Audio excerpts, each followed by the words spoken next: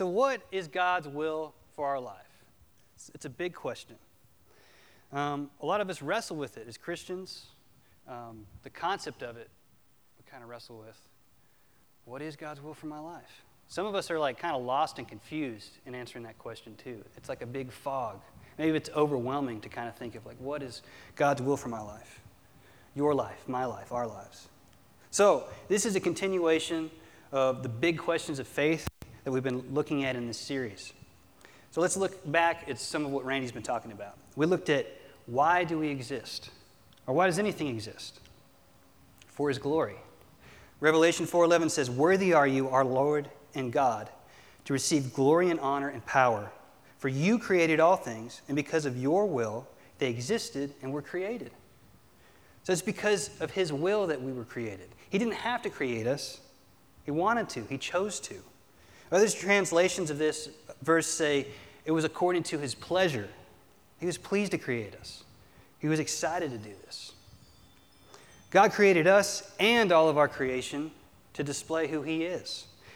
His power, His might, that He's creative, He's imaginative, He's loving, He's awesome, He's holy. All of creation points to Him. Just like if we looked at anything that somebody invented or manufactured, it says something about the person who engineered it or created it. So we were created not by accident, but with excitement and intention. God just didn't just like, yeah, poof, there they are. He was excited about us. And He created us with a purpose and a destiny. In the story of creation, in Genesis, the Bible, He says that we were created in His image. We have a free will. We have the freedom to choose, just like He had the freedom to choose to make us and create us. We are creative. We create art. We imagine things, and they come to be. We picture things in our head, and we bring them to life. And that reflects who He is. We create communities, civilizations, kingdoms, nations. And then we also have authority. We're created to rule. In Genesis, after God created man, He commanded us to rule the earth. And we rule as a reflection of Him and that He rules all of eternity. So this is our purpose, and Randy phrased it perfectly. We were created to know God and enjoy Him forever. That sounds pretty great, right? Simple. And like, put in the best way. Our whole purpose is to know the God who created us and to enjoy Him forever. And we can be confident in this as, it seems like, oh man, that just seems too simple. But we can be confident in it because even when we used our own free will to turn away from Him and go our own way and to sin, there was no way back. He made a way back through Jesus. He made a way through Jesus back to Himself. John 3:16, "For God so loved the world that He gave His only Son, so that everyone who believes in Him will not perish, but have eternal life." We were created to know God and enjoy Him forever. So yeah, this is God's will for our life, right? It's to bring glory to Him and to know and enjoy Him forever. It's wonderful. It's wonderful to hear that. I'm excited about that. But sometimes, I don't know about you, but it's so general and it seems so broad. And as great as that statement is, it kind of loses its punch for me some days. Because it seems so general and it's kind of overwhelming. It's like, okay, you exist to bring God glory. All right. That's the will of God in my life. Hey, buddy, do you know the will of God in your life? Yeah, it's to exist, to bring glory and honor to God and to know Him forever. But what I want to know and what we all want to know is how does this impact me specifically today? How does it impact me personally? What's God's will for all the skills and talents that He created me with? All my likes and my dislikes? What's God's will for my specific life with situations, my circumstances, my background, my occupation, my past, my future? I want to know what God's will is specifically for me today. I don't want something general. I want to know that God has a plan for me, Tim Seawald, and everything that He's created me to be.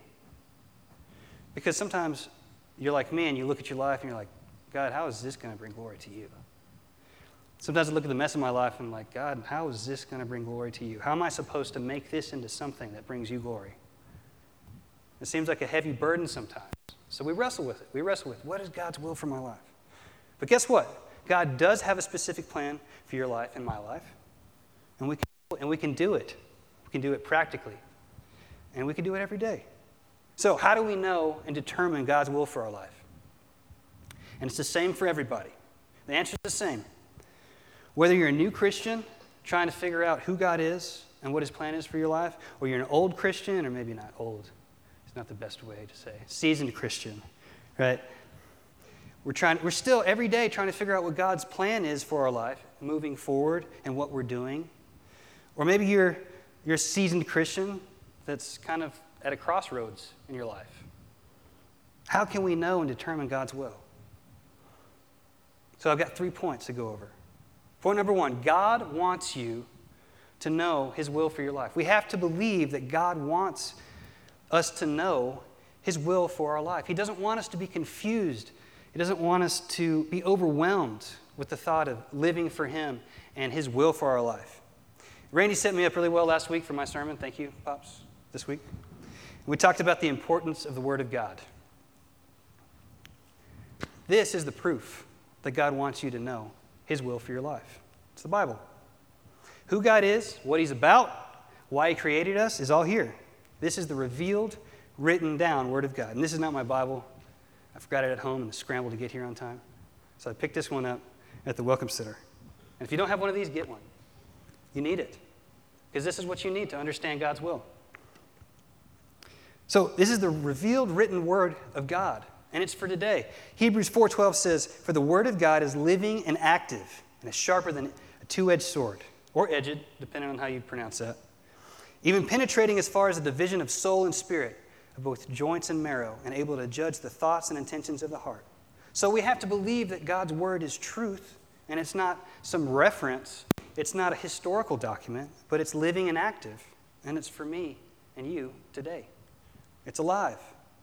Because God doesn't want his will to be a mystery. He says this in Ephesians chapter 1, verse 4 through 10. "Just as he chose us in him before the foundation of the world, that we would be holy and blameless before him. In love, he predestined us to adoption as sons and daughters through Jesus Christ himself, according to the good pleasure of his will." It was his good pleasure, the good pleasure of his will. He was excited to make us sons and daughters and to adopt us into his kingdom. "To the praise of his glory, of his grace, which he favored us in the beloved. In him we have redemption through his blood, the forgiveness of our wrongdoings, according to the riches of his grace, which he lavished on us. In all wisdom and insight he made known to us the mystery of his will." He made known to us the mystery of his will, according to his good pleasure. He was pleased to let us know what his will is through Jesus, which he set forth in him regarding his plan for the fullness of times, to bring all things together in Christ, things in the heavens and things on earth. So his plan is to bring everything in your life and my life underneath Jesus, to where Jesus is the center, to where everything in our life points to him. And so God's excited about us discovering that as we walk that out in our individual faith and life. He's excited about revealing this to us. He says, Paul says this in Ephesians 2, verse 10, "For we are his workmanship, created in Christ Jesus for good works, which God prepared beforehand so that we would walk in him." He planned it from the beginning of eternity, what you and I would do, the good works that we would do in our life, the ways that we would know him and grow closer to him. He planned that with excitement. So this is exciting. I don't know about you, but it makes me excited. It makes me feel less overwhelmed and bogged down in the fog of the details of what am I supposed to be doing with my life? God has a plan for me. You know, I don't have to get lost in the details because I don't have to know all the details. I can trust that he's working in my life. So point number 2 is that we have to accept and believe that the Word of God has revealed his will, and the Word of God is also the standard that we live by. So, do you want to know what God wants to do with your life? Read his Word. Read the Bible. Seek him in his Word. Pray his Word over the situations in your life.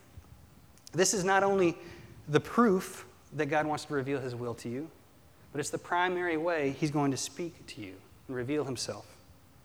2 Timothy 3:16 through 17 says, "All Scripture is inspired by God and beneficial for teaching, for rebuke, for correction, for training in righteousness, so that the man or woman of God may be fully capable, equipped for every good work. God also wants to use the word to equip us to do the works he's prepared in advance for us to do. The great things, the awesome things he's planned for us to do in our life. He wants to equip us to do those things. God's word will instruct us and train us to accomplish his will in our life. The word also helps us to understand and discern what God's will is versus what our will is, or the will of the culture of the times that we live in. Romans 12:2 says, "And do not be conformed to this world, but be transformed by the renewing of your mind, so that you may prove what the will of God is, that which is good, acceptable, and perfect." The will of God in our life is good, acceptable, and perfect.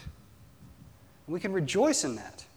And we renew our mind by seeking to know what God has told us in his word. So I'm going to use an example here. Marriage.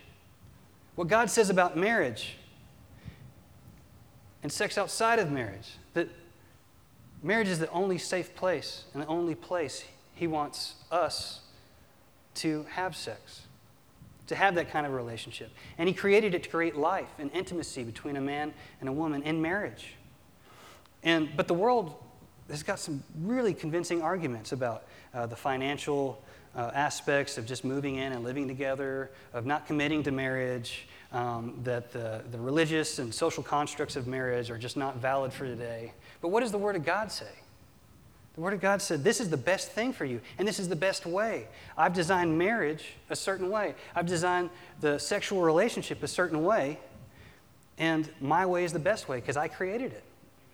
And so we want to conform to God's will for marriage. And then, as we walk out God's will for marriage, we get to prove, us just obeying God, we get to prove that God's will is perfect, acceptable, and holy, that it is the best way. It may not be the easiest way. Definitely not the easiest way. But it's the best way.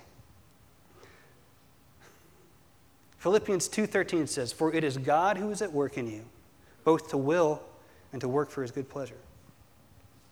The word is what we use to determine and decide what steps to take, decisions to make in our life. It's God working in us when we say, "Lord, I want to do your will." Let's say you've got situations in your life and you're trying to navigate it. It's God who is at work in you because you're submitted to his will, both to will and to work for his good pleasure. As we read and we seek him, we're using the power of the He is using the power of the Holy Spirit to guide us in our lives. And what's happening is as we seek the Lord and his word and we align ourselves with his will, we're actually conforming our wants to his wants. And sometimes this happens and we don't even realize it. But as you can look at yourself and your faith from 10 years ago or 2 years ago and look at yourself now and the things that you want and the things you wanted back then, you can see, oh, all right, my character is changing. The things that are important to me are changing. My will is starting to look more like his will. And that's why Hebrews says the word is living and active. It's changing us. It's conforming us to his will. And it's God working in us, both to will and to work for his good pleasure. So, we're not talking about like what cereal to eat for breakfast, right? I mean, we could wait on the Lord for that if you wanted to. But you know what? Let's just use food as an example. If we look at Scripture, we see that God created food to nourish us, for us to enjoy, to fuel us. And really, he created tons of things in this life to enjoy in different areas of our life. But at any point, if we put those things before him, we're no longer walking in his will in that part of our life. Because he says, "You shall have no other gods before me." If we use food to medicate ourselves instead of turning to the Lord, that's when that turns into a bad thing. That's not part of his will for our life. God's will for your life is never going to contradict the standards that he's set in his word. When we're wondering what the next step to take is, or what to do in our life, or a decision to make, his will is never going to contradict what he has set forth in his word about the standards that he wants us to live by. An example is we continue to see great men of God sometimes in mega churches fall. There's affairs that come to light. And a lot of these guys, after the fact, when they're interviewed, even if after they've repented, they said, like, kind of what was going on in my mind is I was justifying God letting me do this because I was doing all these great things for him. And that's not the truth, and that's not God's will for us. He's never going to excuse sin and allow sin as a part of his will in your life. He doesn't want sin in your life. It brings destruction, and we've seen it play out many times, it just brings destruction. So sin in any way is not God's will for your life. Being a Christian and following God in all areas of your life, but then treating someone of a different class or people group that's different from you, treating them as less than, that's not God's will for your life. He wants us to love each other as I have loved you, right? Using your influence and position to abuse others is not God's will for your life. No matter if you're a mega church pastor or the head of a company and you've been blessed and called to do this, called to do that, using your influence to abuse somebody is not God's will for your life. I mean, that seems pretty basic, but you'll be surprised what you can justify to yourself if you get away from the standard of God's word and seeking him in his word. You can justify anything. Being a Christian and following God in all areas of your life, but not going to church, that's not God's will for your life. Because in his word, he says he wants you to fellowship with other believers. He says so in his word. That's the standard. Sometimes God's will reflects itself in his character and his attributes. It's not necessarily, hey, I want you to go to church. Don't be sexually immoral. He reflects his will in who he is in himself. Like he's a good father. And because God's a good father, we need to be good fathers. He's an engaged father. He's not preoccupied.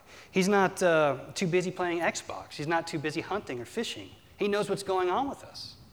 And that's why we need to be good fathers. That's his will laid out in his character and who he is. We're good spouses. We need to be good spouses, loving, patient, kind spouses, forgiving spouses, because God was forgiving with us. The way that he loved us shows us and lays out an example for his will in our life, and that is his standard. And we find that in his word. And so as we seek God in his word and understand who he is, we actually begin to understand his will in all things. So the question of God's will can be frustrating because we want it to be a certain way.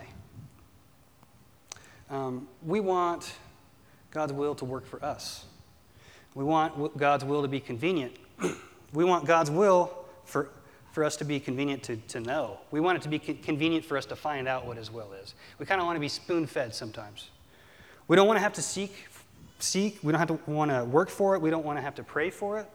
We also want God's will and plan to make sense to us and something we approve of. Right?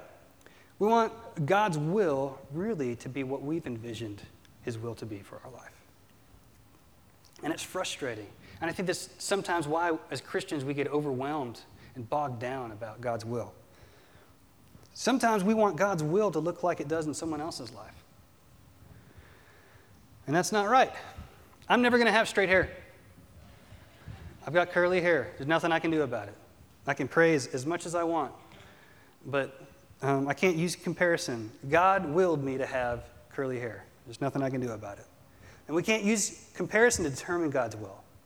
Or we can't use comparison to even determine whether or not we are in God's will. We can only use the Word of God. Because even if we're comparing ourselves to godly people, we're passing judgment on what we see without knowing the full story.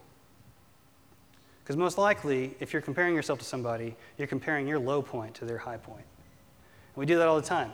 It's what's called the Facebook reel, right? It's all the best things, all the things you share are the highlights of your life. And nobody's sharing, well, there's people who share the low parts too. But generally, the things that make us jealous is like, oh man, look at him. He's walking in his calling. Everything's going right for him. Oh, what am I doing wrong? Where did I miss it? But we can reference other believers' lives in the sense that if we look at them and we can see God's faithfulness, that's the correct way to reference another believer's life. Because we're each unique in our gifts and our likes and our dislikes, and God created us that way. There's plenty of people of faith to reference in God's Word, and God made sure that we would know their testimonies, and that's why He put it in the Bible. And He did that to help us understand how He works His will, because it might not make sense to us. But when we look at the picture of heroes of the Bible like David's life, Job's life, we can see God working, even though those individuals couldn't really see it. So, it gives us hope, and God wants us to have hope. We can't always look at our circumstances or our current state to determine whether or not we are in God's will. We have to use the Word of God. Let me give you an example of a hero of faith, Daniel. He was an advisor to the king or emperor of Babylon, Darius.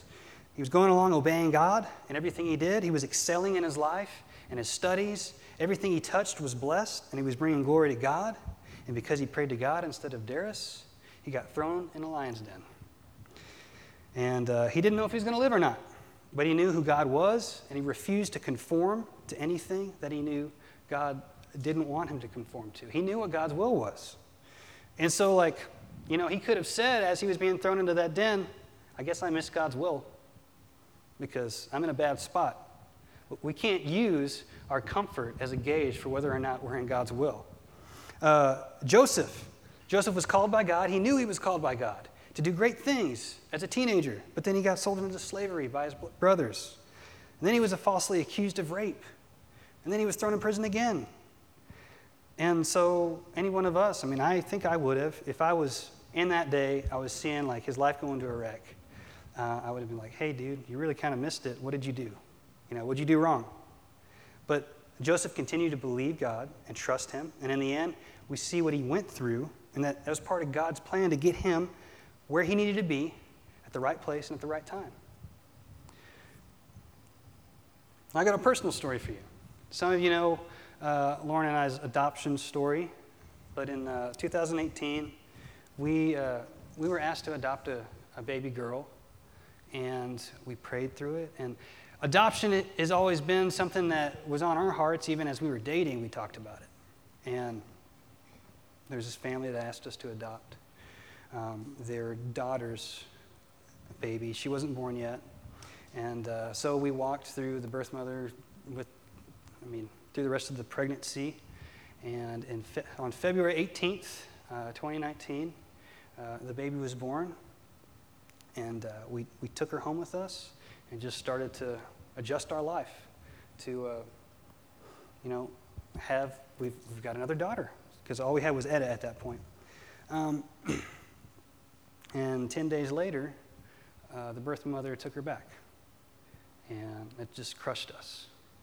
Because we prayed, we prayed and prayed and prayed. Before we even made the decision to adopt, we said, Lord, if this is not your will, close the door. We believe this lines up with what you put in our hearts, but we don't want to make anything happen. We submit to your will. We even said, Lord, if they agree to this, and this, then we'll know that, can you use that as a way to let us know that this is the right thing to do? And so did we miss God's will because that happened? No, we didn't. It was part of God's will. And I don't know why all of that happened, but I trust that God's good, and He has a good plan for us. Well, I do know one thing that happened is that when she left, it left a hole in our heart. And we kind of had decided that we might not ever have any more children when we had Etta. But that hole, we had to fill it, and it left room for Elias, our son. And now we have a son. And he probably wouldn't have been here if we hadn't have gone through all that. And I don't know why God chose that way to do this, but He did. And then there's also, maybe us being willing and agreeing took abortion off the table as an option for the birth mother. And so that baby's alive. And while it's sad, and we're still sad. We're still sad about it because she's out there, but she's not a part of our life. We've lost a child.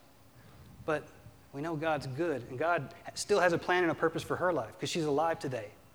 And we can rejoice in that. But that's what God's will looks like. It's not always comfortable. It's not always convenient.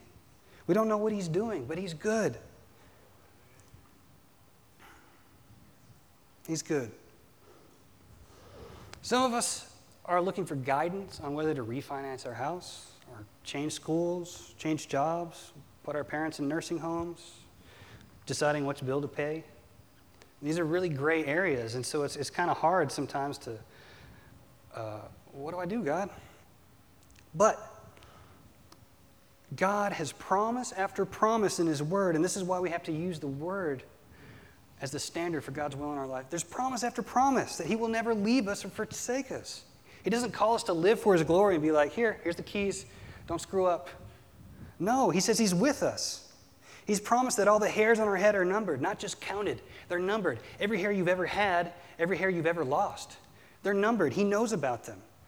God is intimately acquainted with all of our ways. In Psalm 139:3, He says this. In James 1:5, He says that if we lack wisdom in any area, we should ask God, and He will generously give it to us without finding fault. We can ask Him for help. We can ask Him to guide us. And this is what I meant earlier by praying God's word. Sometimes you have just to declare these promises and pray these promises over your life. Lord, you promised this, so help me believe. Show me what you're doing. Show me the next step. I know you know what you're doing. I believe that you know what you're doing. God, you know what fits me best. You know what's best for me. Philippians has said, for it is God who is at work in you to accomplish His will. So point number 3, in knowing God's will, do the next right thing.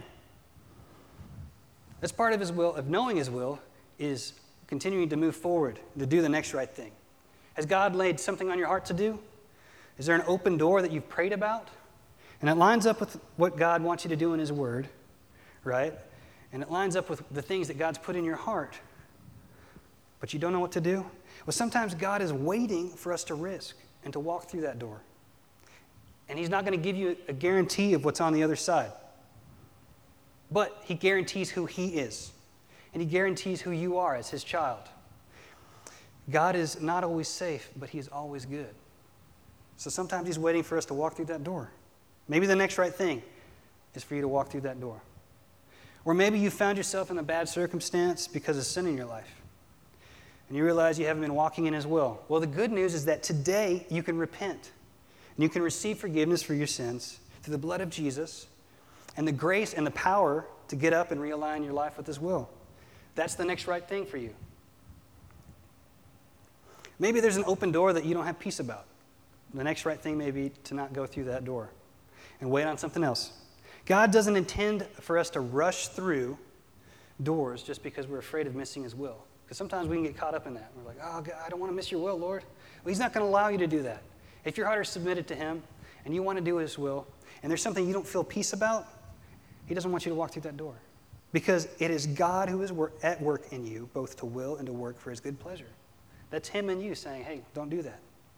Maybe some doors have closed for you and you don't know what to do next, even though you thought you knew what God was doing and you thought you knew where your life was headed.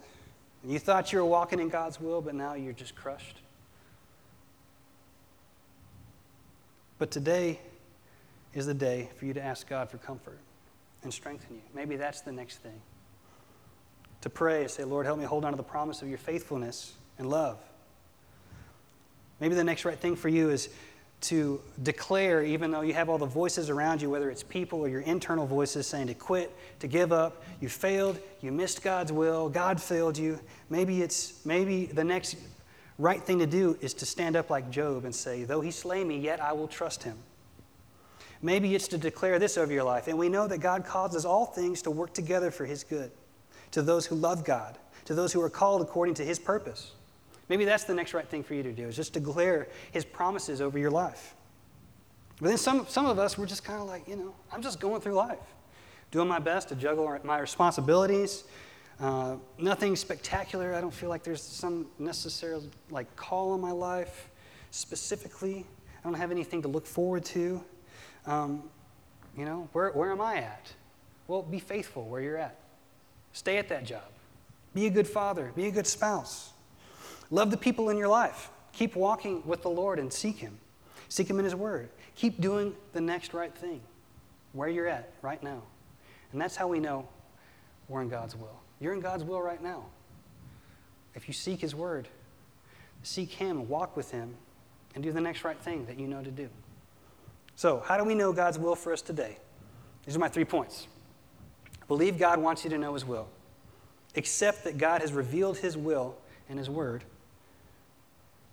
And do or continue doing the next right thing. Because here's the thing about God's will. This life and our walk with Christ through all the situation and the circumstances that we're going to live through, it's all rigged to turn us towards God and put Jesus at the center of our life. That's actually the purpose of God's will. God's will is that we are every day being conformed to His Son, Jesus. So, this is my last point, that God's will in our life is more about who we are becoming than what we do or accomplish. That's God's will. It's about who we're becoming, more like Jesus. So, I'm going to pray. Lord, thank you so much that you have a purpose and a plan for us and a destiny, and that you're excited about our destiny, that you planned it with joy, and that you love us, that we're your sons and your daughters, and you're with us. You've never forsaken us, that all the hairs in our head are numbered, that you are intimately familiar with all of our ways, that you hold us carefully in your hands. There's no detail in our life that escapes you, Lord. We thank you that you're with us. We thank you for your will in our life. And we just ask that you would help us and open up our hearts to your word, God. Let your Holy Spirit work through your word and show us what we should do and everything, Lord, so that we can bring everything under your submission, and that Jesus would be the center of our lives, and that we would point to you and bring glory to you, God. Help us, Lord. Help us to do these things, and help us to be encouraged about your will, God. We want to be encouraged. Encourage us by your Holy Spirit to live this week the way you've designed and desired us to live. In Jesus' name, amen.